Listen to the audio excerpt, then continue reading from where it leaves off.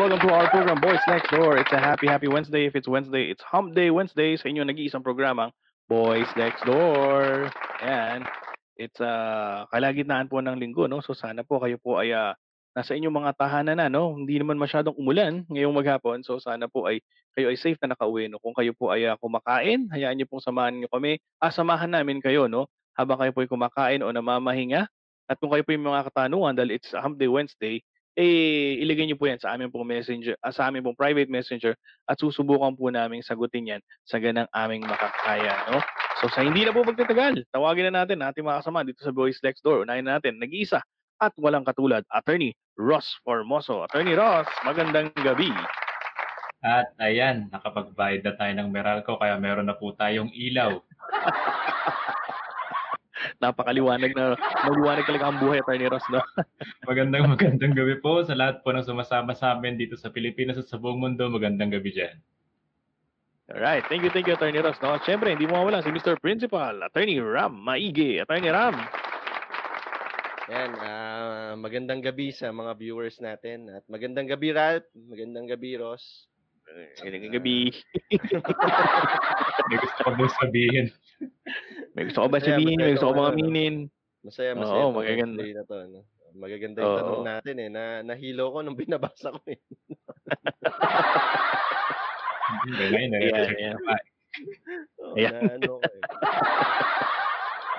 Ayan. So, tatlo lang tayo, no? Asan si Attorney J?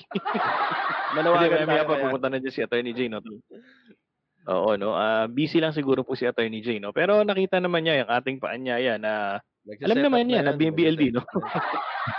Kaya tingnan natin. Oo, nakita naman niya. Ayan, nasina niya. So, maya-maya lang po papasok na po si Attorney J, no? So, huwag niyo po siyang masyadong mamimiss, no? So, mga sir, it's Hump Day Wednesday. Bago tayo tumuloy sa ating mga tanungan at sagutan portion, no? Kamustahin ko muna kayo. Attorney Ross, kamusta ang iyong Miyerkules? Ayun, medyo toxic, no? Muntik na tayong maturete kanina sa dami ng mga sinasagot natin sa mga email at mga tawag sa telepono. Yan, sinasabi ko, no? Okay lang yun, ano? Bayad ba yan, mga yan? Oo. Yan ang pinaka-importante. No? Yun ang pinaka-importante sa lahat, ano? Kailangan, walang problema, no? Walang problema sumagot ng mga katanungan, ano? Basta properly compensated ang mga sir, no? Ikaw, Attorney Ram, kamusta ang iyong Wednesday? Medyo chill yung Wednesday ko eh, no? Medyo magaang ngayon. Toxic lang yung mga tanong eh. Mahirap yung tanong na yun. Binasa ko talaga parang dapat magbasa ka uli ng jurisprudence yung ano yun. Pero kaya naman. Parang bar question yata itong pumasok eh. Kaya eh. Hindi ba inugot sa bar to? Oo, hindi natin alam, no? Hindi ba mga civilist natin yung mga nagtatanong? Para sila Manresa yata. Baka sila ano yan. Manresa ata. Ay, nako. Bale, maganda mamaya. Mamaya sasagutin natin yan. Mamaya yan, malalaman nila kung ano yung mga katanungan na medyo talagang pinagtatalunan natin kanina bago tayo mag-on the air, no? Sabi ni Miss, punta tayo sa ating comment section, no? Sabi ni Miss Len, ayan, Miss Len, good evening mga sir, BLD. Happy watching po. Maraming salamat sa panonood, Miss Len. Samahan niyo po kami hanggang sa pagtatapos po ng ating show, no? Sabi rin ni Mr. Lou Eric, shoutout mga friends listening habang pauwi. Shoutout Mr. Lou Eric. Shoutout naman kay Mr. Lou Eric. Shout sa'yo, Eric. Ano nangyari? Out. Sa'yo yung shout. Ayan. Shout ka na. Okay. So, syempre, ayan na. Kasasabi lang natin, no, na hindi kumpleto ang Boys Next Door kung wala ang nag-iisa si Mr. Warehouseman, Attorney J. Francisco. Attorney J. Ayan, sorry. May tumawag lang na client. Tapos parang mababa yung camera ko. Ayan, ayusin ko yung ano nyo. Okay, hindi ka na ba kinagalitan ng client mo, Attorney J? Hello, yan. Hindi naman. Kasi tumawag siya nung dinner eh. Hindi ko nasagot kasi nagdi-dinner kami. Tapos nung sineset up ko na tong BLD, biglang tumawag. Tapos di ko alam, may sakit kasi ako pag may tumatawag bigla akong nasasagot. Kaya nasagot ko. Automatic. Ano, buhay abogado, ano, Attorney J, no? Ganyan talaga, ano? Talagang matik na pag may tumawag, automatic ang pagsagot. Okay naman ang nag-iusapan niyo, Attorney J. Hindi, kaya ko rin kasi biglang nasasagot kasi mali mo, Shopee delivery pala. Hindi kasi malaman ko Shopee all this dati. Isang tumatawag na lang eh. Kaya sinasagot ko lahat ng tawag ngayon. Ay, nako. Ayun, natanong ko na yung dalawa, Attorney J. Ikaw, tatanungin kita, kamusta ang araw mo? Ano ba? Okay naman, no? Parang... Maganda yung t-shirt mo, bago ba yan? ano lang to? Ngayon nyo lang. Hindi, sinuot ko na to dati. Ngayon wala napansin. Ganyan ka naman. Tinutuyuan ko na. Ayun, tinatanong kita. Kamusta ang araw mo, Attorney J? Meron akong dalawang lakad. Isang 9 o'clock tsaka isang 2 o'clock. Muntik ng hindi matuloy. Yung 9 Dahil? o'clock, nung malapit na ako dun sa pagmi-meetingan namin, biglang tumawag, no? Tinatanong niya kung ngayon daw ba yung meeting namin. Kasi kakagising lang daw niya. Pero hinintay ko siya. Dumating naman siya ng before 10 o'clock. Tapos yung 2 o'clock, dumating na ako sa may SM Manila ng mga 1 o'clock. Biglang tumawag yung secretary, no? Na tumawag daw yung lawyer, cancel daw, ganyan. Pero andun na ako eh. Anong gagawin ko? Pumunta ako sa court, nagpakita pa rin ako sa judge. Okay yun. Kasi para hindi sayang ang effort, no? Total, nandun ka na lang naman din, di ba? So, might as well be present sa court nang makita ng judge naman na masipag to si Attorney J, no? Nakita ko kanina, no? Nireset yung hearing mo, next year na, no? Sobrang tagal. Pero Attorney J, Grabe, no? Sige, Attorney J, tayo. Yun. ba't di mo subukan na pabayad yung attorney's fees mo dun sa abogado? Kasi bigla na siya nag-cancel lang walang pasabi. Hindi mo pwedeng gawin sa sa Solicitor General eh.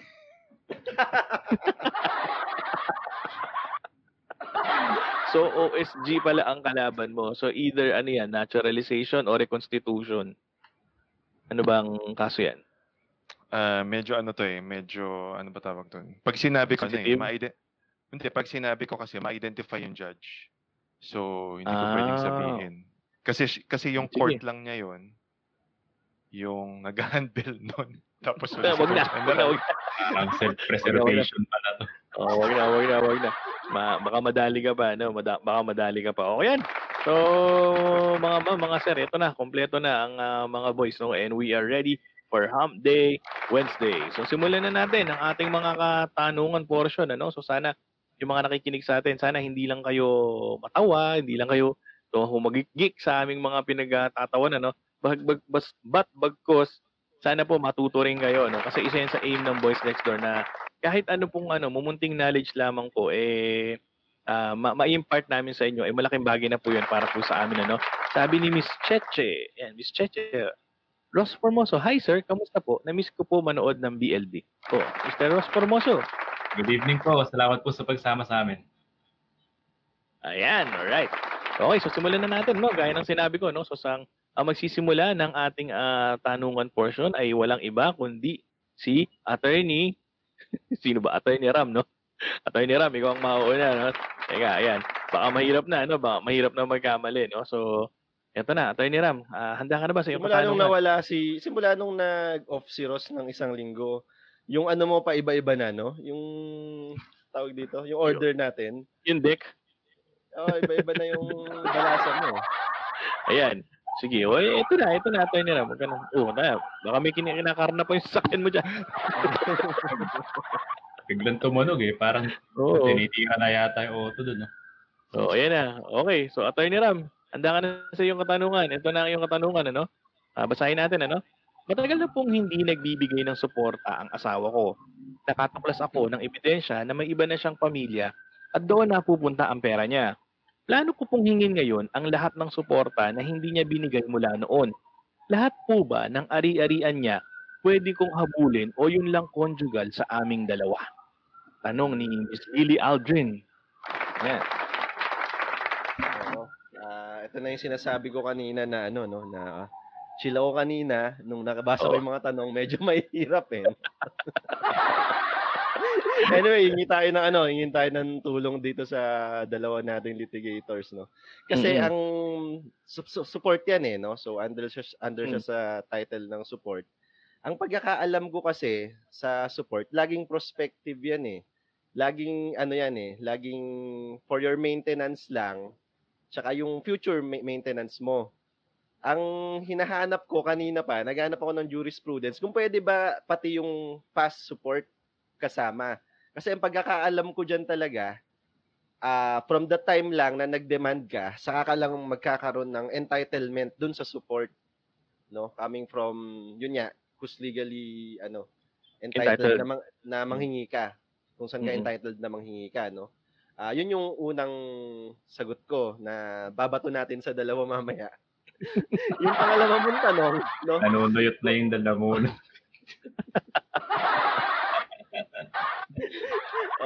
Yung pangalawa mong tanong, kung lahat ng ari-arian niya pwede niyong habulin or yung conjugal lang sa aming dalawa. Well, yan, Miss Lily Aldrin, no? Depende yan sa kung kinasal kayo before nung effectivity nitong family code, well, yung hari-arian lang niya dapat.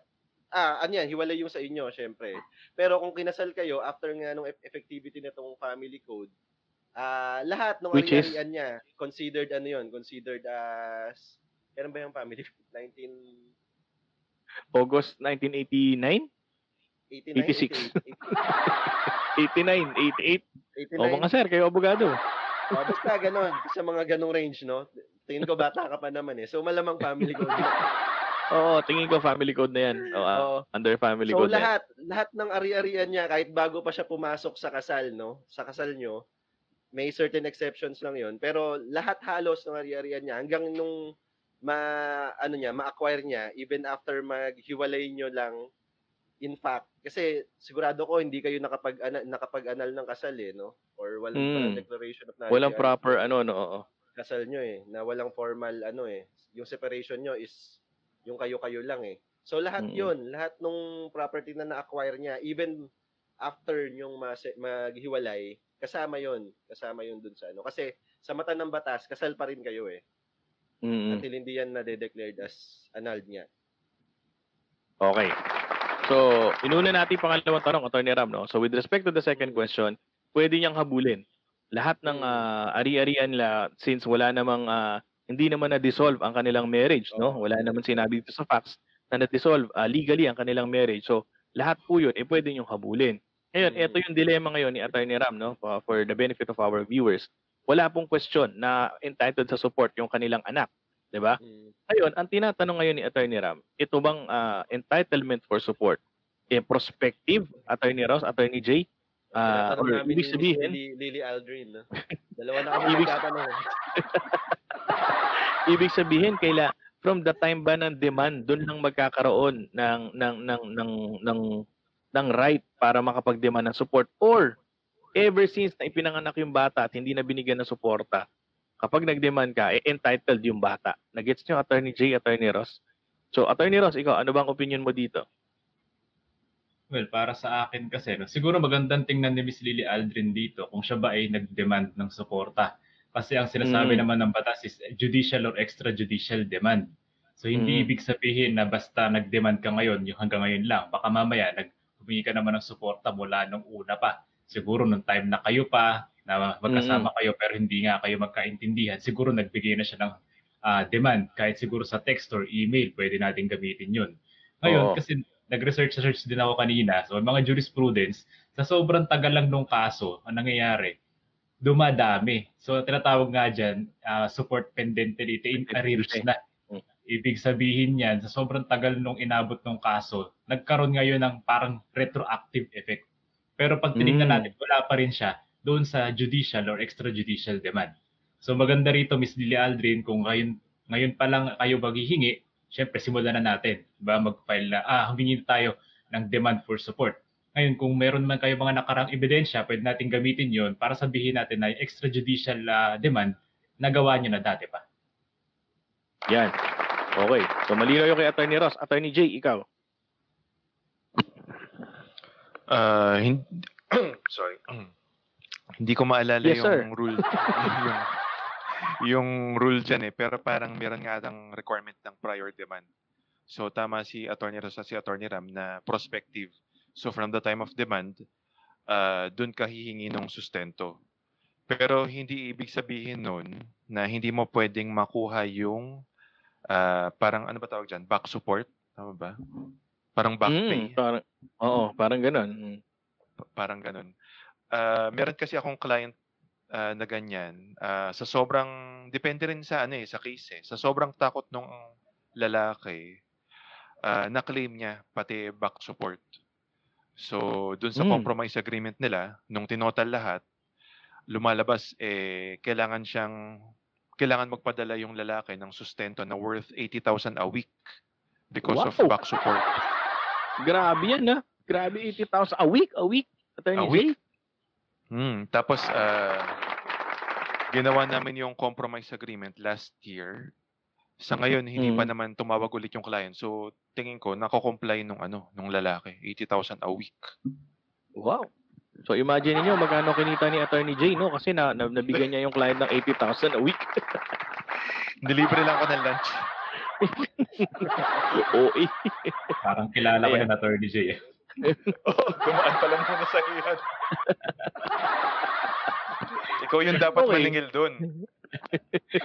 Pero totoo po yun, Miss Lily Aldrin, sa takot minsan kasi ng tao na dapat nagbibigay ng suporta, kahit yung mga nakaraan na hindi niya na-support, minsan nabibigay. Kasi meron naman akong kliyente, iba naman to kay Attorney Jay, no?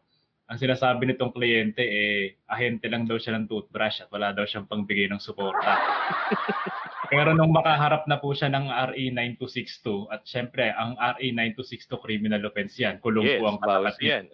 So nung pagkatapos ng arraignment, mukhang nagbago ng isip. So from nagbebenta ng toothbrush, biglang nagkaroon ng pera. Ito namang sa akin, nakapagsuporta 20,000 per month naman. Baka nagbenta na ng toothpaste, no? Okay, no? So, toothpaste tsaka toothbrush. Okay, no? So, there's nothing that prohibits both parties to ano ba tawag doon? To agree na yung back support sagutin nung guilty party. Yun ang sinasabi mo, Attorney Jay, di ba? Na wala nagbabawal. Kung gusto niyang sagutin, walang problema, di ba? Pero kung pagbabasihan natin strictly is yung batas, absent any agreement, the demand for support must be prospective in nature. Parang gano'n yung sinasabi nyo, no? Tama ba? So, Attorney Ram, ikaw na. So, ano na pagtanto mo ngayon doon sa opinion ng dalawa? Total, ikaw ang sumasagot nito eh.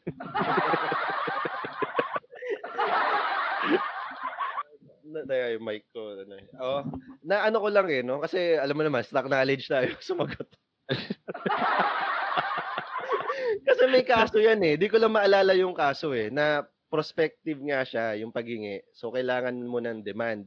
Kasi ina-assume ng batas na since dalawa kayo dyan, na father and mother, na-assume ng batas na hanggat hindi ka nagde-demand, yung nanay mo or yung tatay mo, yung parent na naiwan dun sa bata, nakaka-cope up dun sa necessities ng bata. So, yun yung ina-assume ng batas na hanggat hindi ka nagde-demand ng suporta, ibig sabihin, kaya mo. So, ganun yung ganun yung parang rasyo niya. Parang yun yung sinasabi nga ni Attorney Jay kanina, di ba? Na 80,000 a week. Simula nung magpirmahan doon sa agreement na yon, wala nang narinig si Attorney Jay, meaning nakakapag-comply. Di ba? Yun ibig sabihin, nakakapag-comply. Kasi kung di siya nakaka-comply, sa laki ng 80,000 a week, malamang, yung unang default pa lang nun, magde-demand na yon, di ba? So talagang ang rule must be the demand prospective siya unless meron ngang agreement which is hindi naman prohibited by law. So yun lang po yun, Miss Lily Aldrin, sana po nasagot namin yung katanungan. Ngayon kung kayo po may follow-up question, ilagay niyo lamang po yan sa aming pong private messenger upang amin pong masagot. Siyempre, tandaan niyo po sa lahat po na nagtatanong dito sa BLD, yung amin pong mga kasagutan, nakabase po yan sa mga facts lang na binibigay ninyo. Pwede pong magbago ang amin pong mga kasagutan conforme po sa mga facts na idadagdag ninyo o ibabawas ninyo. Basta kung ano lang po yung binibigay nyo, yun lang po yung amin pong sinasagot. Kasi baka sabihin ng iba, mali naman yung payo ng BLD, mali naman. Nakadepende po yan. Baka po kasi pag nagkwento kayo, kulang yung kwento nyo dito sa BLD.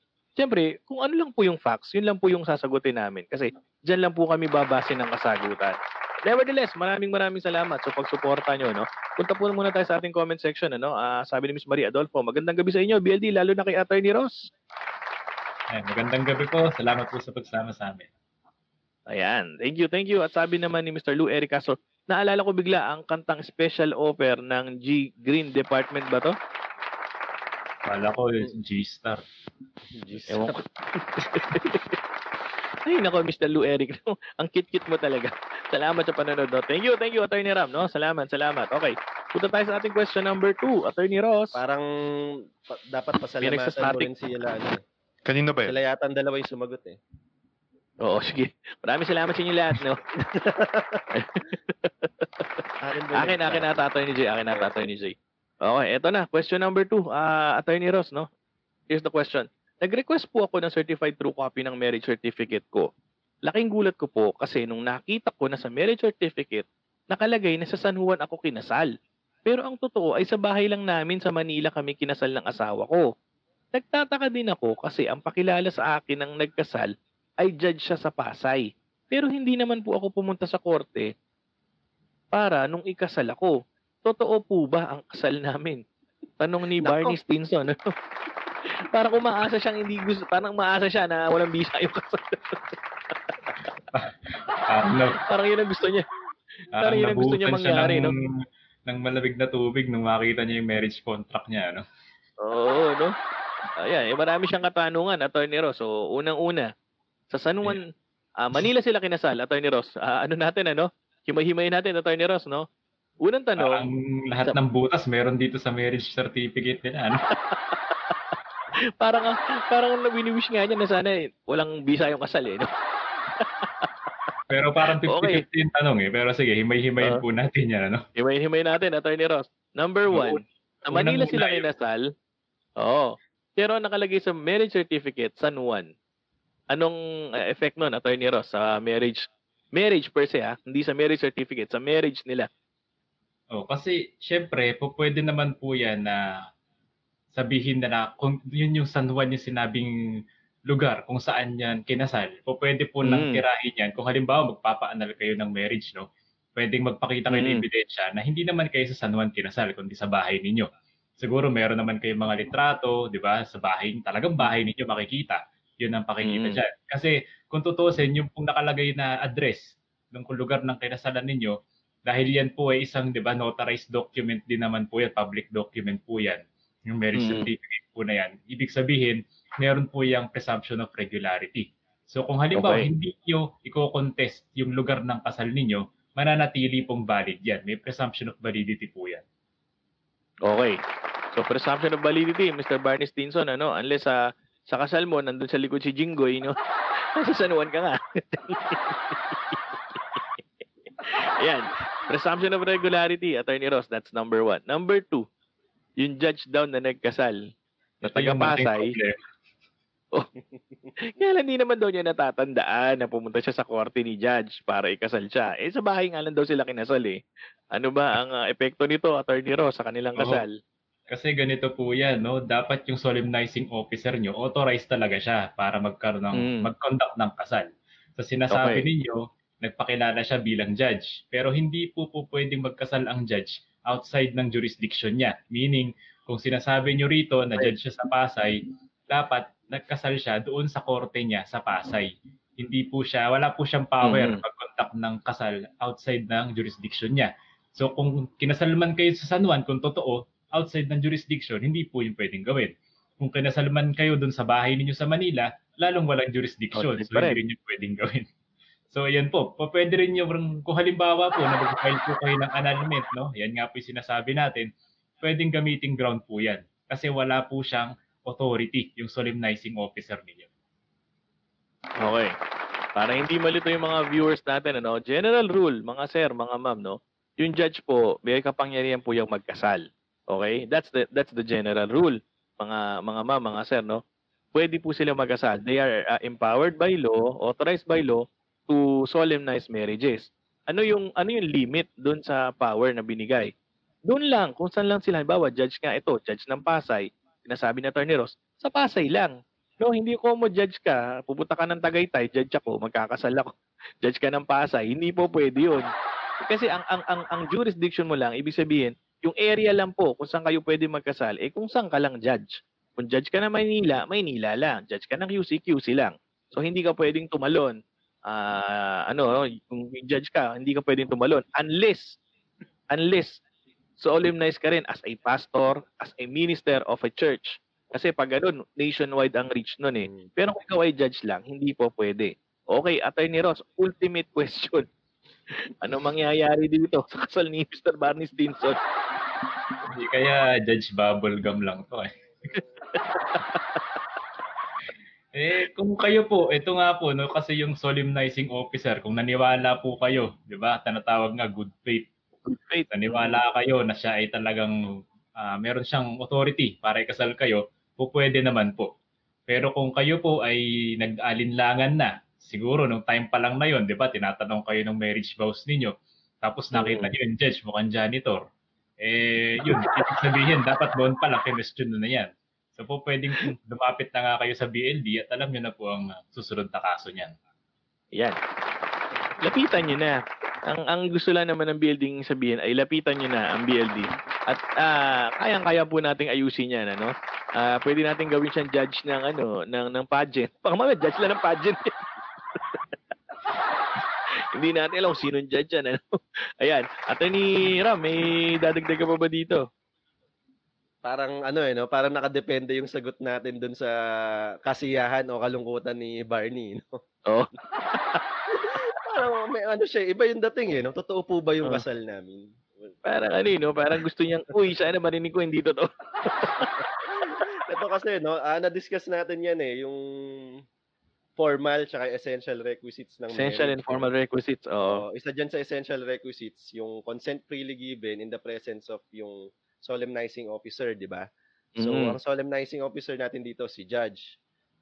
May defect lang dahil nga nagkasal siya sa, sa Judge siya sa Pasay, pero nagkasal sa Maynila. Hindi sa korte yung kasal niya. So, may, ng NCR, may defect. May defect dun sa essential requisites. Wala namang kaso yan. Kung naniwala kayo good sa kaloob-looban, in good faith kayo, na naniwala kayo na meron siyang authority na magkasal sa inyo. Ngayon, ang recourse mo niyan, pwede mong habulin, pwede mong kasuhan na administratibo yan si Judge kung bakit.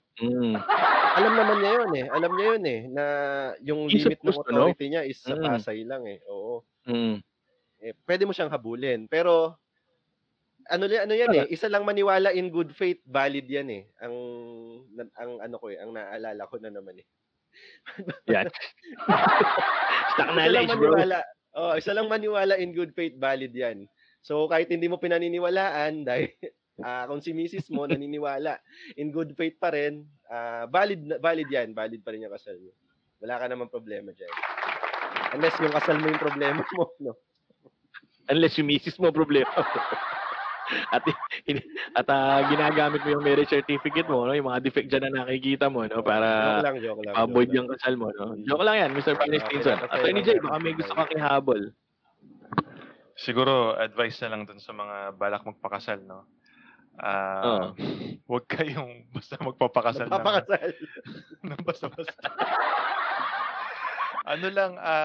Siguro konting research, no? Parang kung nag-propose yung boyfriend nyo na pakakasalan kayo, huwag agad kayong biglang may pupunta na lang sa bahay tapos ikakasal kayo sa bahay. Doon sa maliban doon sa Facebook tsaka doon sa Messenger, meron din doon tinatawag na Google Chrome o kaya Safari. Search nyo lang doon, no? How to get married Philippines, no? Baka may mga lumabas doon na paano yung mga kailangan. Tsaka Mr. Barney, nagtataka ako, no? Parang may kinakasal pa ba sa bahay ngayon? Di ba, dapat sa mga ano man lang, di ba? Yung mga, ano ba tawag doon? Yung mga sinarang, mga kulun, mga ganun. At least mga restaurant man lang, no? Ikaw sa bahay ka talaga sa Maynila, natutukan yata to Baka nabudol. Baka nabudol to. For home service. Home service. Baka bago yan, bagong pakulo, no? Home service marriage. Okay yan, ano? Pwede natin gawin yan. Ayan, nevertheless, Mr. Barney Stinson, ano, ayan, wala naman, generally, wala namang effect yan unless gusto mong gawing issue yan. Diba? Sabi nga nila, Atty. Ross, gusto mong questionin yan, at gusto mong sirain yung kasal ninyo, yung pagsasama ninyo, erase mo yan, di ba? Ngayon, kung wala namang sinabi na nga namin, wala naman siyang effect per se, no? Kumbaga, valid pa rin ang marriage nyo kasi nga, kung kayo ay naniwala in good faith na siya ay may authority at ikasal kayo, mananatiling valid. Kaya lang pwede mong balikan si judge. Ngayon, kung gusto mong sirain yung marriage mo, nasa sayo na yun. Narinig ko na sa akin. At kung gusto mong sirain ang marriage mo, nasa sayo na yun, ano? Pero pwede ka namin tulungan legally. Okay, alam mo na ang pupuntahan mo, no? So, yan. Thank you, Attorney Ross. At sa ating mga boys, no? Punta tayo sa ating question number 3.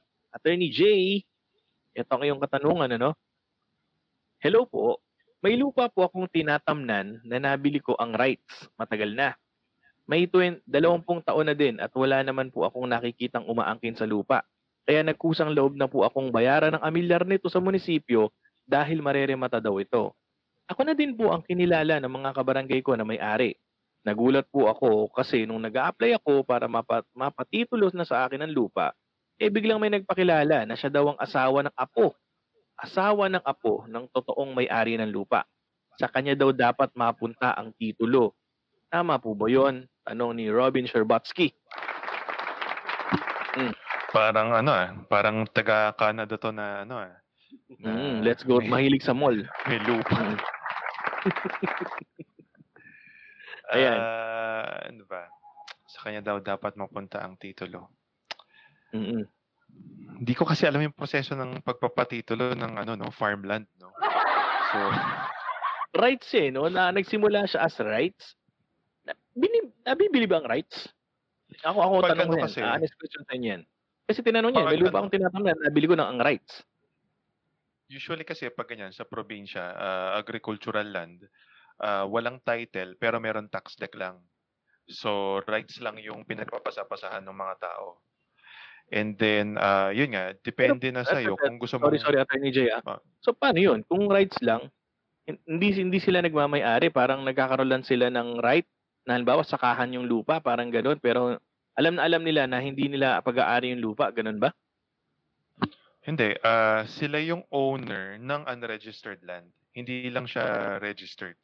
Kumbaga parang meron kang sasakyan na colorum na hindi nakapangalan sa'yo, ganyan. Tapos pag pinarehistro mo sa pangalan mo, nakapangalan na sa'yo yun. So, ibig mo sabihin, may mga lupa pa na unregistered, gano'n? May mga lupa pang walang titulo dito sa Pilipinas? Surprisingly, marami pa rin. Lalo na sa mga provinces. Hindi ko lang sure dito sa Metro Manila. Ng mga gano'n. Marami pa. Magugulat ka. Marami pa.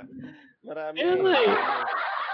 Talaga. Okay, sige. So, going back. Yan. So, na-establish na natin na meron pala talagang gano'n. Okay. So, ang tawag ito, ang intindi ko dyan, nagpapatitle na siya. Kasi parang sinasabi niya, nag-apply siya magpa-titulo eh.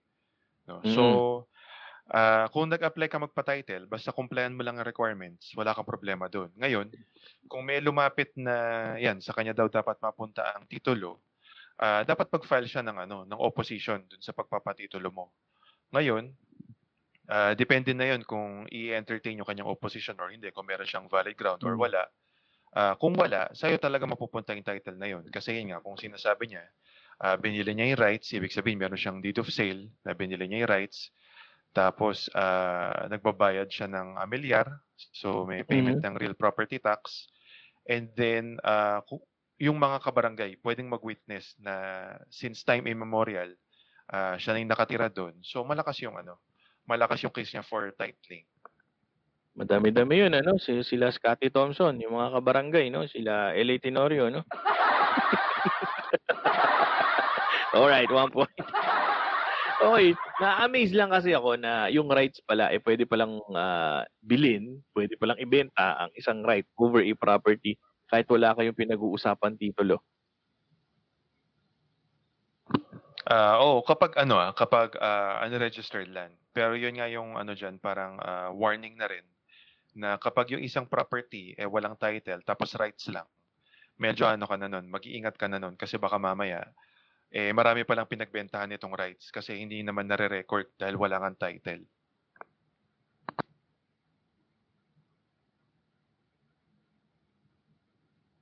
Hello? Okay. Nawala si Dinig. Ano yan? Naganap na ng lupa yan.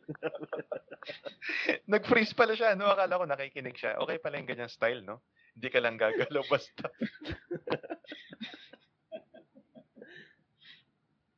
Dilig. Okay, no? So medyo matagal siyang nawala, no? Naganap Pero ng lupa yan. okay yung technique niya, no? Okay, bentang-benta, oh. Ano wala, oh. Dilig. Ano na? Dilig, nag-aalala na kami. Okay, no? So, siya yung may control dun sa screen share, no? So, start tayo dito sa question 3. Hello. Dalawa na. Oh, dalawa ka na. Sa sobrang pagka-amaze ko, nawala ako, no? Teka, sino ba tatanggalin ko dito? Hello? Ayan. Ayan, ano nangyari? Okay, so Ano nawala mga yung ano pinagagawa natin. mo? Ano ba yan? Ba't ba napakadami ko dito? Teka, no? Ayan. Sige, natapos na ba usapan natin, ano? So, any opinion na? Nag-question Okay 8 na? na tayo eh. Question number 8 na ba? Okay, so anong naging final advice natin, Attorney Jay, dun sa ating kay Robin Sherbatsky? Basta ituloy lang niya yung process nung... Ikaw na ba yan? Oo, bakit? My Ayan. God. Parang di ka kasi gumagalaw eh. Eh, Tapos naku, natatakpan gumagalaw ng ako. mic ko yung bibig mo. Ayan. Ayan, so, papasok ba dito, Attorney Jay, tinatag the quieting of title? Quieting of title. Nung una, ang argumento ko dyan, pag sinabing quieting of title, Dapat dapat may meron title. kang titulo. Oo, pero Oo. parang namimiloso po ka lang nun. No? So, yung title na tinutukoy dito, yung claim mo dun sa property. No? So, kung wala kang title, pero yan nga, may pinagtatalo na kayong lupa, and meron ka naman tax deck, pwede na yun for quieting of title. Okay. Kaya na may mga pumapasok tayong katanungan na actually dalawa na, no? So, thank you, Attorney Jay. Okay na. So, punta tayo sa ating question number 4. Attorney Ram, no? Ito ang iyong katanungan, ano? Ano po ba ang pagkakaiba ng affidavit of one and the same person sa affidavit of two disinterested persons?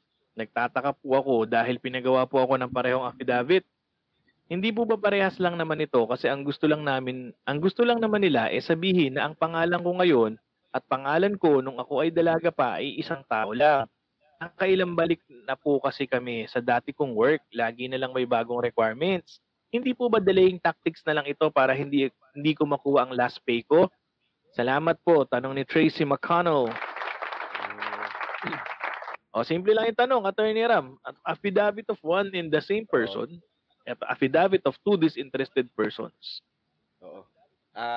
Una, Miss Tracy, no? Magkaiba po yan, yung dalawang dokumento na yan. Yung affidavit of one and the same person, yun nga yung nagsuswear ka sa harap ng isang notaryo publiko na ikaw nga ito, yung sinasabi mo, yung pangalan mo nung ikaw ay dalaga, tsaka nung pangalan mo ngayon ay isang tao lang. So, ayan yun yung affidavit of one and the same person. Ngayon, yung affidavit of two disinterested persons, hindi ikaw yung gagawa niyan. Ano yan eh, yung affidavit of two disinterested persons na yan, yun yung parang witness mo na nagpapatunay na eto nga yung ginamit mo nung bata ka, tsaka hanggang ngayon, ikaw pa rin to, na kilala ka nila as ikaw pa rin yung same tao na gumamit nung yung pangalan mo nung dalaga ka. Meaning, ang ibig sabihin ng two disinterested persons, yung ano yan eh, parang, ano ba to? Hindi, ano ba yung interested? Hindi, wala silang Pake. Wala silang diba? pakialam, no? Hindi pakialam eh. Wala sila. They have wala nothing silang to gain makapapala. or lose. Wala silang mapapala. Wala silang mapapala. Kahit ma-claim mo man yan or kahit na magamit mo man o di mo magamit yung pangalan mo dati tsaka yung pangalan mo ngayon. Ang ibig sabihin lang yan, gagawa ng dalawang affidavit, no? Yun yung disinterested persons na magsasabi na kilala ko itong si Miss Tracy McConnell na siya ay dating si Tracy Mosby. Tracy McGrady, kung yun yung pangalan mo nung dalaga ka. Ayun lang, Babae, yun lang Tracy yun. McGrady. Tracy McGrady. Oo, yun yung ano, yun lang yung affidavit na yun, no? Dun sa nakakailang balik ka na, siguro ano lang 'to, eh, hindi natin kasi alam, eh, hindi natin alam yung iniisip nila, eh, 'no? Pero once na na-fulfill mo 'to siguro ta's pinabalik ka na naman dun para sa ibang requirements, yun baka ibang ano na yun, baka ibang usapan na yun, 'no? Na talagang wini-withhold na lang yung last pay mo para hindi mo makuha. Pero yung tanong mo, magkaiba yan, Miss Tracy. So, Attorney Ram, kung ang pagbabasihan natin, ni-require siya ng affidavit of one and the same person, pagbalik niya, ni-require siya ng affidavit of two disinterested, pwede pang pumasok na hindi delaying tactic, no? Kasi nga, magkaiba Oo, siya, eh. magkaiba Magkaiba siya, siya no? ng requirements, Although, oo. kasi, baka kasi nalilito lang si Miss Tracy na, ang sinasabi nila naman ng affidavit, ako yun, eh. Ako yung dalaga, ako nung ano, ako lang. Ganun din, parang kasi, yung content kasi ng two disinterested persons, ganun din. Oo. Kaya lang, ang problema nga, hindi nga ikaw ang mag-execute nung two disinterested persons, kundi yung mga kapitbahay mo o kung sino man na wala ngang mahihita. Ano bang term? Walang mapapala Walang diyan sa mapapala. pag-execute nila ng affidavit, no? Ayan. Attorney Jay, may dadagdag ka pa? Siguro baka kaya siya pinapabalik kasi yung affidavit of one and the same person, kung siya yung gumawa niyan, pwedeng sabihin na self-serving yun. Self-serving, no? Self-serving na halimbawa, gawa-gawa mo lang yan, kumbaga, paano mo naman nasasabi na ikaw talaga yan? Kaya siguro ni-require na affidavit of two disinterested persons para third person point of view na sinasabi nila, pinapatotohanan nila at the risk of perjury na pag nagsinungaling sila, makakasuhan sila na itong tao na to, siya rin to. Ito yung maiden name niya, ito yung married name niya. Kasi halimbawa, ako, gumawa kong affidavit of one and the same person. Sinasabi ko doon na si J. Francisco at si Piolo Pascual ay isang tao lang. Ay, sumayos. Pagsisinungaling na yun, perjury na agad yun, ba't di natin demanda? Yun na nga, di ba? Parang anong basehan nila? Kasi ako lang yung nagsabi. Compared doon sa affidavit of two disinterested persons na in-execute ni Rayber tsaka ni Enrique Hill, yung mga paborito mong artista. Pag in-execute nila yun, medyo totoo yun kasi galing sa ibang tao. Oo, yun. Yun lang naman yun, mga Miss Tracy. Attorney Ross, baka may dagdag ka lang. Hindi, siguro yun yan, nabanggit na rin ni Attorney Ram, kapag marami pa rin hinihingi, yun baka delaying tactics na lang yan. Pero sa ngayon, sa nakikita ko, parang hindi pa naman siya. Siguro i-comply na lang natin. Wala namang problema sa paggawa po ng dalawang affidavit. Kasi yun nga po, magkaiba rin naman po yung purpose nilang dalawa. Wala pong problema yan, Miss Tracy, no? Kasi may template na kami niyan. So, kontakin mo lang yung PNP. Kasama na notaryo, package na yan. Dalawang affidavit, no? Ayan. So, yan lang po tingnan nyo. As far as we na yung tingin namin diyan sa kaso nyo, hindi pa naman yan delaying tactics kasi nga magkaiba po yan, eh. Pag iba na pag kung ano ng affidavit ang pinaano sa lababin, pinag-require ka ng affidavit of loss, wala naman nawawala sa'yo. Iba na yun. Iba na yun, Miss Tracy, no? Pero dyan sa parte na yan, medyo papasok pa siya na valid po hinihingi ng inyong pong employer, no? Maraming salamat, Miss Tracy, at maraming salamat, Attorney Ram, sa iyong kasagutan. Punta tayo kay Attorney Ross. Attorney Ross, here's your question. Question number 5. Dinala po namin si Lola sa ospital dahil nahihirapan po siyang huminga. Ang sabi po nung unang tumingin sa kanya sa emergency room, kailangan daw pong dalhin sa ICU si Lola. Habang naghihintay po kami ng bakanting kama sa ICU, nilapitan po kami ng head nurse at sinabing kailangan daw po na makapag-deposit kami ng 50,000 bago maipasok si Lola sa ICU. Ang dala lang po naming pera noon ay 5,000 lang. Nakipag-away po yung kuya ko kasi ayaw nila pumayag na ipasok si Lola hanggat hindi kumpleto yung dala naming pera. Kung hindi daw po namin kaya, humanap na lang kami ng ibang ospital kasi hindi naman considered as emergency ang ICU treatment. Ano po ba ang totoo? Pwede po ba silang tumanggi sa mga pasyente pag walang dalang sapat na pera? Salamat po. Anong ni Mr. Marshall Erickson? O yan, Attorney Ross. Yan, mga napapanood natin sa napapanood natin sa mga pelikula yan, mga magpupunta sa ospital, walang dalang pera, tapos tatanggay ng ospital. Ano ba talaga ang rule dito, Attorney Ross? Sir Marshall, actually marami pa ring nangyayari niyan sa kasamang palad. Pero kung Mm. titingnan po natin, noong 2017 pa lang, meron na pong ginawang anti-hospital deposit law. So doon Okay. po sa batas na yon, pinagbabawal na po yan, lalo na po dun sa emergency. Ito, nabanggit nyo kasi, hindi naman daw considered as emergency ang ICU. Kaya nga po ginawa nilagay sa ICU eh. Kasi kung titingnan natin yung batas, nakalagay po dun, emergency or serious condition. Hindi po yan magiging seryosong kondisyon kung dadalin po yan, di ba, kung ward lang. Ito ICU na to eh. Ibig sabihin, seryoso na po yan. Kahit hindi emergency, kung pumasok sa serious condition, dapat hindi po sila tumatanggap o hindi sila nagpapabayad ng deposito. Kasi kung tutuusin, dito po sa anti-hospital deposit law, ang kaparusahan po niyan, imprisonment, no? Pagkakakulong ng hanggang 6 na taon at fine up to 1 million pesos. So ganun po kabigat yan. Sige, Hindi hindi. lang Oo. hindi lang po yan basta-basta na kaso. At isa pa, yung sinasabi nila na po pwede naman papuntahin sa ibang lugar, ibang ospital, po pwede lang po yun pagkatapos bigyan po ng karampatang lunas, kumbaga yung basic basic care na kinakailangan bago man ipasa doon sa ibang ospital.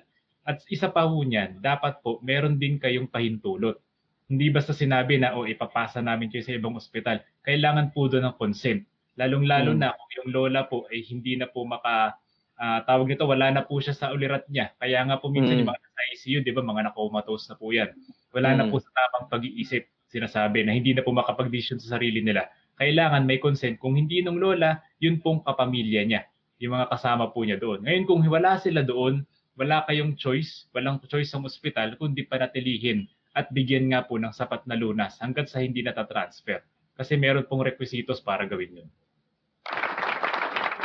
Kasi nga, no, ang tagal na niyan eh. Ang tagal na yung mga lalo na yung mga bata, no, yung mga emergency, mataas ang lagnat, tapos tatanggihan ngayon sa ospital, dadalhin sa ospital, tatanggihan, wala po kaming pambayad, ganito. Ay, hindi po, kailangan po mag-deposit kayo ng ganito.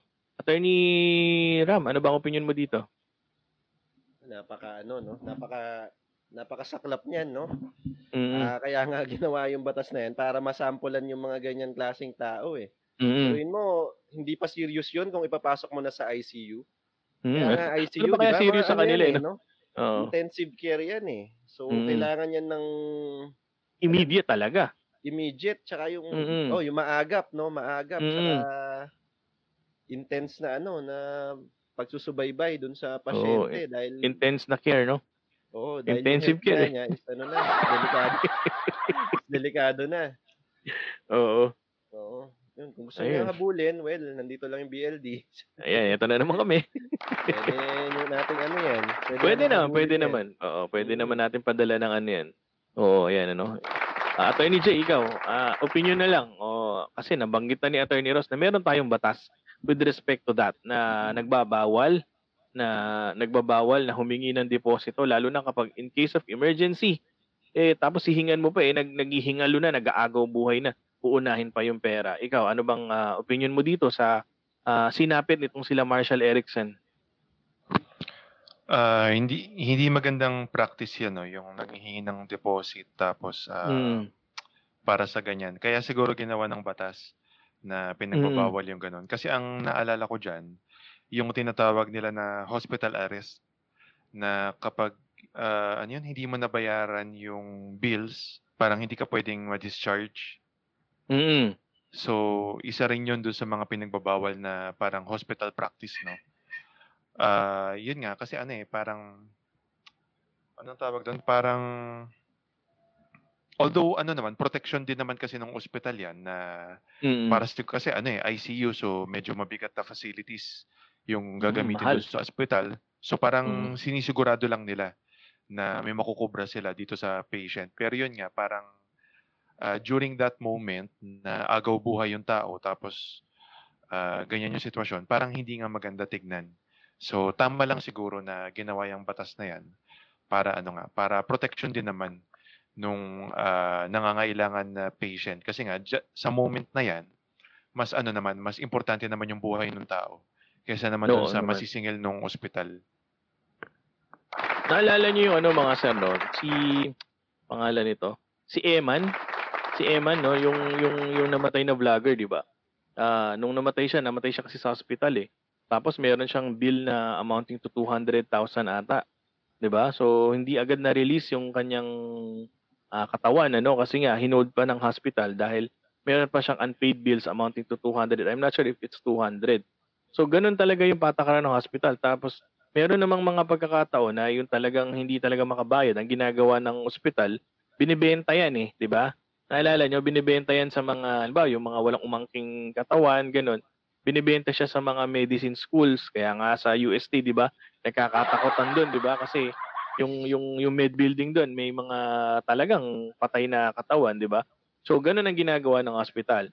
Yun ay ginagawa ng ospital sa mga patay, 'di ba? Pero sa mga buhay dapat iba, 'di ba? Dapat iba ang ano natin, iba ang atake natin, iba ang areglo natin kapag dating sa mga buhay kasi buhay pa 'yan 'di ba? Sinumpaan natin na ililigtas natin ang buhay they took an oath, 'di ba? Yung mga doctors and nurses na ililigtas nila yung buhay ng bawat tao. So kung magiging hadlang ang kawalan ng pera para mabigyan sila ng agarang solusyon sa kanilang karamdaman, madi-defeat yung purpose nung mga doktor at nung mga nurses dahil lang diyan. Kaya nga meron po tayong batas no. So kung meron mga nabiktima nito, tandaan nyo, meron pong batas diyan, Anti-Hospital Deposit Law of 2017, sinabi ni Attorney Ross. Ayan. Okay. Punta tayo sa ating question number 6. Maraming salamat, Attorney Ross. Attorney J, hindi po ako nakapagbayad ng renta mula nung March dahil kasabay ng lockdown ay nawalan ako ng trabaho. Ngayon po ay pinadalhan ako ng demand letter ng landlord ko na pinaalis na ako sa tinitiran ko o ipapabarangay daw po niya ako. Pwede po ba yun? Di po ba sabi ni Presidente hindi pwede magpaalis ng tenant ngayon? Tanong ni Ted Mosby. Ted Mosby. Hindi nakabayad ng renta si Ted Mosby. Bago mo sagutin yan, sabi ni Ma'am Avic, ayan, hi BLD, good evening, God bless everyone, stay safe always, maraming salamat po sa panonood ng show. Attorney J. Actually, hindi ako familiar kung may bagong rule dyan Pero dun kasi sa Bayanihan to Heal as One Act, ang ginawang protocol dun kapag yung rent pumatak ng ECQ, bibigyan ng 30-day grace period yung tenant para bayaran. Pero ngayong Bayanihan to recover ba? Recover as Bayanihan one. to, Bayanihan to recover. Hindi ko sure kung ano yung patakaran ngayon. Bayanihan to Heal yun yung one. Bayanihan, ala ata sa rent if I'm not mistaken sa Bayanihan 2, more on siya sa loans na siya. Yung 60-day grace period, mas doon siya nakatuon sa mga payment on loans and mortgages. Pero with respect to rent, parang wala ako nabasa. May nabasa ba kayo mga sir? Parang wala Parang wala Kasi doon sa Bayanihan 1, yung ECQ na yung pinakamabigat na na lockdown natin So, ginustify nila na bibigyan ng 30-day grace period. Pero yan nga, kung nasabi ni Presidente, ewan ko, hindi naman kung sabihin niya kung ano-ano di ba? Kasi ang batas yung masusunod. Hindi, baka etong tingin ko kasi dyan Mr. Ted Mosby, baka nung sinabi ng Presidente yan, baka naman nung kasagsagan ng ECQ yan. Di ba? Baka naman nun pa yan. Kaya nga kaya nga may Bayanihan to Heal di ba?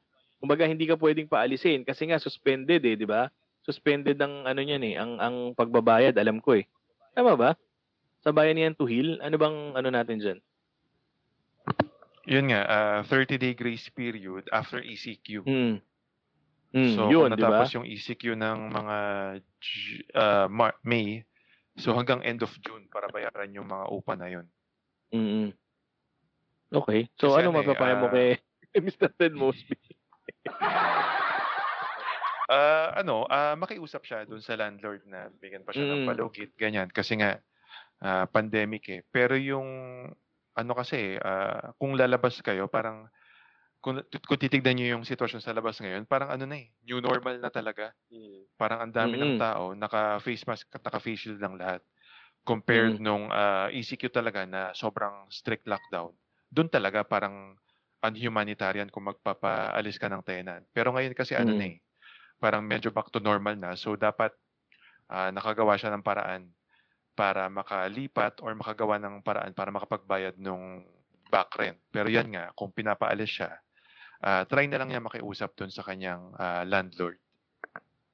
Again, for humanitarian purposes na nga lang, no? Attorney Ram, may dadagdag ka pa dito? Yung pronouncement kasi ni President Duterte no, naalala ko, parang appeal lang yun no?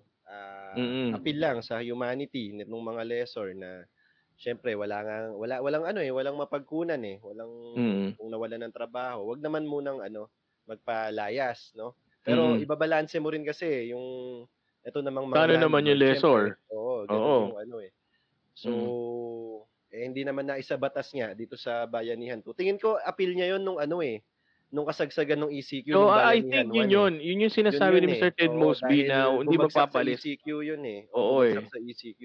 Itong Bayanihan 2, wala akong nakita nga na na about sa rent So, pakiusap na lang siguro. Makiusap ka na lang muna sa landlord mo.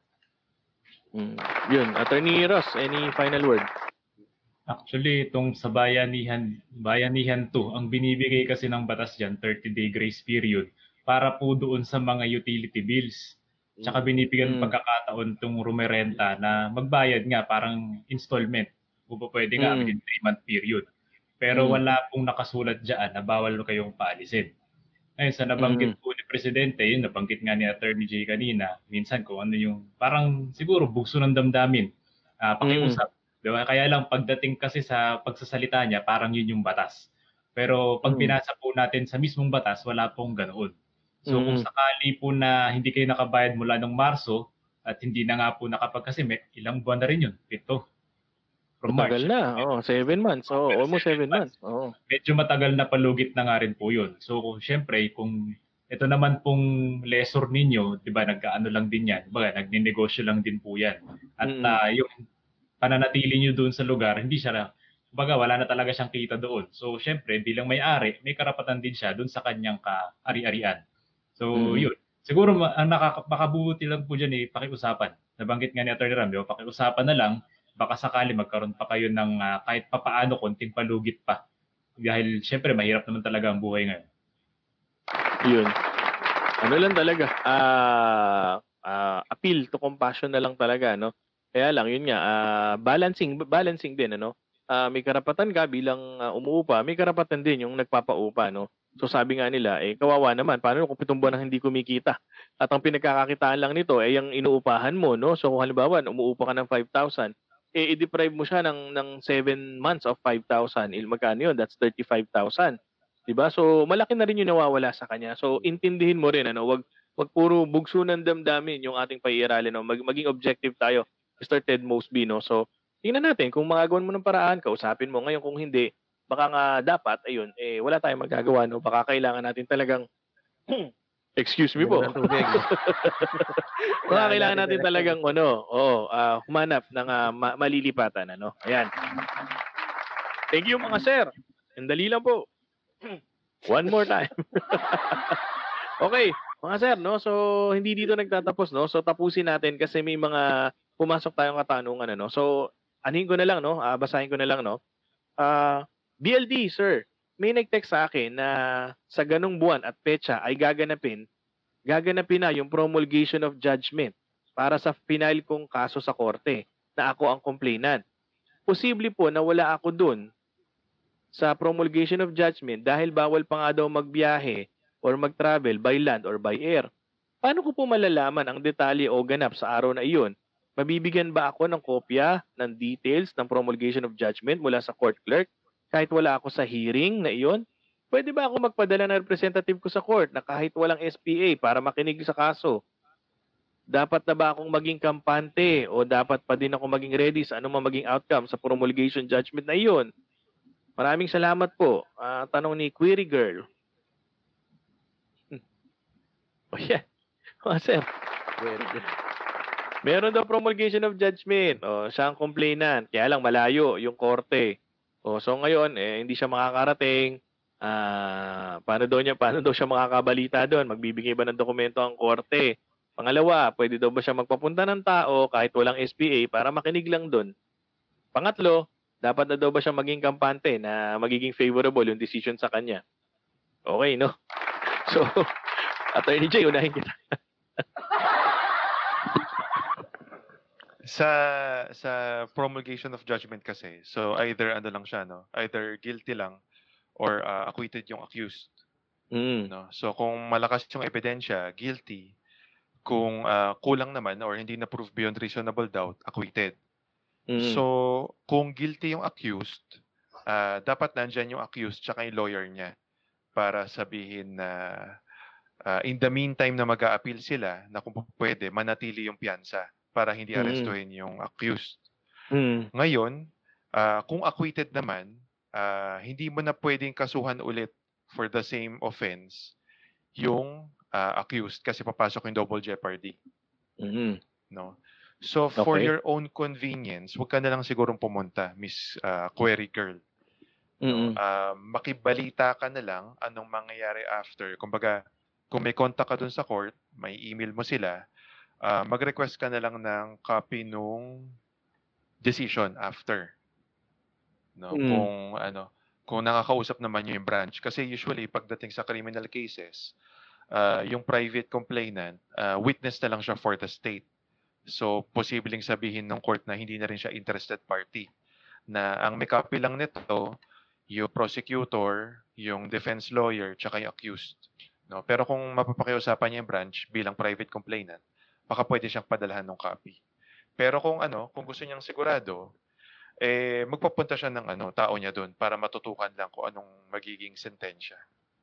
Di na kailangan ng SPA. Attorney Ross, kailangan pa ba ng SPA nung papupuntahin niya? Actually, hindi naman dahil meron namang lawyer doon eh. So yung lawyer mismo ang dapat na makausap nitong si Miss Query Girl. Ayun. Attorney Ram, ikaw, ano masasabi mo? Ayan, sige, Attorney Jay. Ano yan? Oo nga pala, may prosecutor doon eh. Doon na lang siya makipag-coordinate sa prosecutor kasi yun dapat yung lawyer niya eh. Public prosecutor, ano? Unless meron siyang sarili pang lawyer bukod sa public prosecutor, no? Na collaborating. Tama ba? Collaborating, no? Yun yung term, no? Attorney Ram, ikaw, ano masasabi mo? Natawa ako dun sa uli kung magiging kampante or ano eh. Na-explain na naman nila nila Attorney Ross, no? Pero yung sa outcome kasi, hindi tayo familiar dun sa case ni no? Ni Miss Query Girl. Miss Query Girl eh. So, balitaan nyo na lang din kami kung ano nangyari. Total, invested na rin kami dahil nakwento nyo na sa amin ano mangyayari eh. Oo. Actually, Miss Query Girl, no? Hindi, ano ba yun? Hindi po tayo ang isang complainant sa isang kaso, guaranteed ang panalo. Yun po yun no? Kasi may mga kaso po na nadi-dismiss, ma'am, no? So, hindi tayo ang complainant, nakapag-submit tayo ng ebidensya, sure ball ang panalo. Kasi sabi nga ni Attorney Jay kanina, kung ito po ay criminal case, ang quantum of evidence na kailangan ay proof beyond reasonable doubt. Ibig sabihin, walang kaduda-duda na siya talaga ang gumawa ng isang krimen. So, yan po ang pinakamataas na quantum of proof. Tama ba? Yung proof beyond reasonable doubt. So, medyo mahirap po yan. Conforme po yan sa mga isinabit yung dokumento, isinabit yung mga ebidensya na magpo-prove ng guilt ng pong inyong dinemanda. Ngayon, kung hindi po ma-reach yan, hindi po yan ma-reach, o hindi po sumapat ang inyo pong mga i-file, inyo pong mga testimony, maaari pong ma-dismiss pa rin yan. So, hindi po guarantee na kung kayo ang complainant sa isang criminal case at nakapagbigay kayo ng ebidensya, surable po ang panalo. Tandaan nyo, korte pa rin po yan at yung judge pa rin po ang makapagsasabi kung talaga pong na-meet nyo yung kailangan yung quantum of proof or which is the proof beyond reasonable doubt. Ayan. Attorney Ram, parang may sasabihin ka pa. Wala na. Ayun. So balitaan niyo na lang kami, no, Miss Query Girl. Wala namang masama, magpadala kayo ng ng representative niyo. Okay, sabi nga nila Attorney Ross, may public prosecutor doon. Doon na lang, siguro naman nakakausap niyo yun during the duration of the case, malamang nakakausap niyo sila, di ba? O yan. So maraming salamat po, Miss Query Girl. Last one, mga sir. Ito pa isa pang katanungan Magandang gabi po sa BLD. Tanong ko lang po. Nagkaroon ng kasunduan sa pagitan ng mag-asawa na ang full custody ng bata ay mapupunta sa ama. Ito ay naganap sa barangay hall. Ang bata po ay 10 years old. Okay. May habol pa po ba ang ina na kuhanin ang full custody ng bata kung sakaling gustong bawiin yung pinirmahan, lalo na mas well off ang ina kesa dun sa usawa? Maraming salamat po. Okay, simple. May agreement sa barangay, full custody sa tatay, 10 years old yung bata.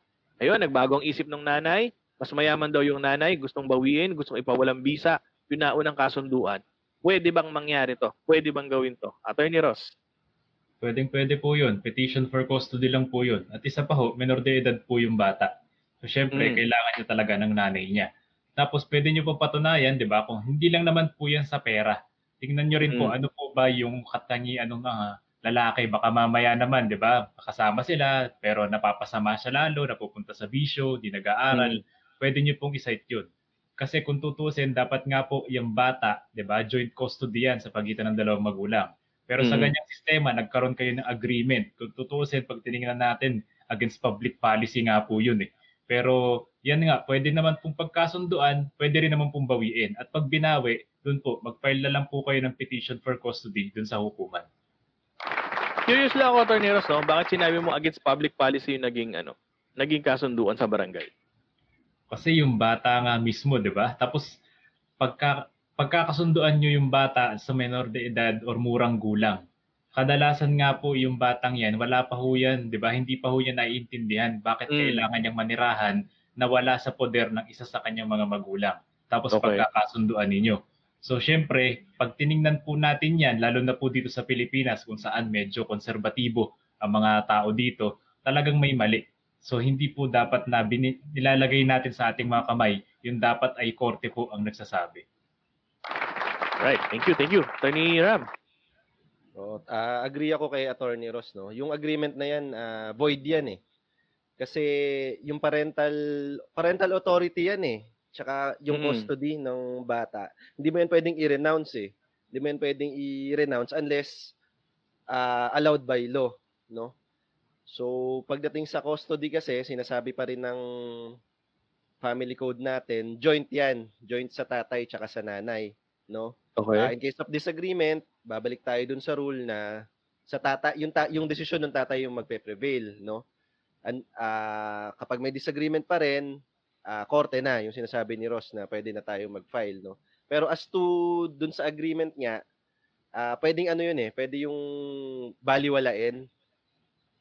Kasi hindi mo siya pwedeng hindi siya pwedeng maging object ng contract yung parental authority ng parents over the person of the minor, no. Pangalawa, dun sa dahil well off siya, no, dahil mas mayaman siya, hindi siya yung yaman hindi siya sole basis, no, na kino-consider ng korte para i-award sa yung bata. Nabanggit na nga ni Attorney Ross, maraming factors yan eh. Siyempre, yung development ng bata, yung matututukan mo ba, mapoprovide mo ba yung mga needs niya, hindi lang yung monetary needs niya, pati yung emotional, tsaka yung yung physical growth niya. Maraming factors. Labas yung pera. Hindi pa lalabas. Actually, kino-consider siya, pero hindi siya yung pinakabasehan. So, hindi porke mas mayaman ka, kayo ng bata. Hindi ganun. Ayun, kasi actually, Attorney Ram, yung nanay ang mas mayaman, ha? Baka you're confusing the facts. Yung nanay ang mas mayaman. So, gusto niya ngayon bawiin, siguro they are anchoring on the fact na, hindi, mas mayaman ako, so dapat mas nasa akin yung bata. Parang ganun ang gusto nilang palabasin. So, ganun pa rin. Same answer pa rin. Hindi pa rin. Hindi ko mo mas mayaman. Yes, na hindi lang 'yan ang kino-consider ng batas sa pag-award ng custody sa isang minor. Ayan. Attorney J, ikaw. Sa custody kasi yung importante diyan yung best interest of the child. So kaya sinabi rin ni Attorney Ross na contrary sa public morals ba or public policy yung agreement kasi nga kung hindi naman siya tutugma doon sa best interest of the child. So halimbawa sa custody mula minor hanggang maging 18 sa tatay. Pero paano kung doon sa duration na yon hindi na sa best interest ng child? Kasi yun nga halimbawa hindi na bibigyan ng tamang wellness, hindi na papag-aral sa school. dahil hirap sa gastusin pero yung nanay yung may funds. Kaya. So, so pwedeng hindi masunod nung agreement yung best interest of the child. Kaya nga sa mga custody case, ang alam ko dyan, ano yan continuing case. Ibig sabihin, hindi natatapos kasi yung best interest ng child pwedeng nagfa-fluctuate na sa ngayon, dahil maginhawa yung buhay ng tatay, pwedeng yun yung best interest ng child. Pero dahil nag-pandemic, natamaan yung negosyo ng tatay, best interest na ng child kung doon siya sa nanay. So, posibleng ganun. Kaya, hindi magandang agreement yung custody napunta doon sa tatay. Yun. So, doon sa question, nagtanong, no, sa ating private messenger, no? So, yan, pwede nyo pa po, in short, pwede nyo pa pong i-contest na yung custody o yung agreement na ginawa nyo po sa barangay, pwede nyo pa rin po yung i-contest through a court proceeding. Ayan. Ayan. So, maraming salamat po. That ends our Hump Day Wednesday. Salamat po sa lahat po ng mga nagtanong at sa lahat po ng mga nakisaya sa amin. Ano? Sana po may natutunan po kayo ngayong araw ng Miyerkules. So, on Friday, we will be back for our Friday Night Lights. So, sa ngayon po, ay magpapaalam po muna ang inyong mga boys. Unahin na natin, Attorney Ross. Maraming salamat po sa lahat ng sumama sa amin. Magkita po tayong muli sa Biyernes. Yan. Thank you, Attorney Ross. Attorney J. Salamat po sa lahat ng nanood and sa Friday, may guest ulit kami. Okay, thank you, Attorney J. Attorney Ram.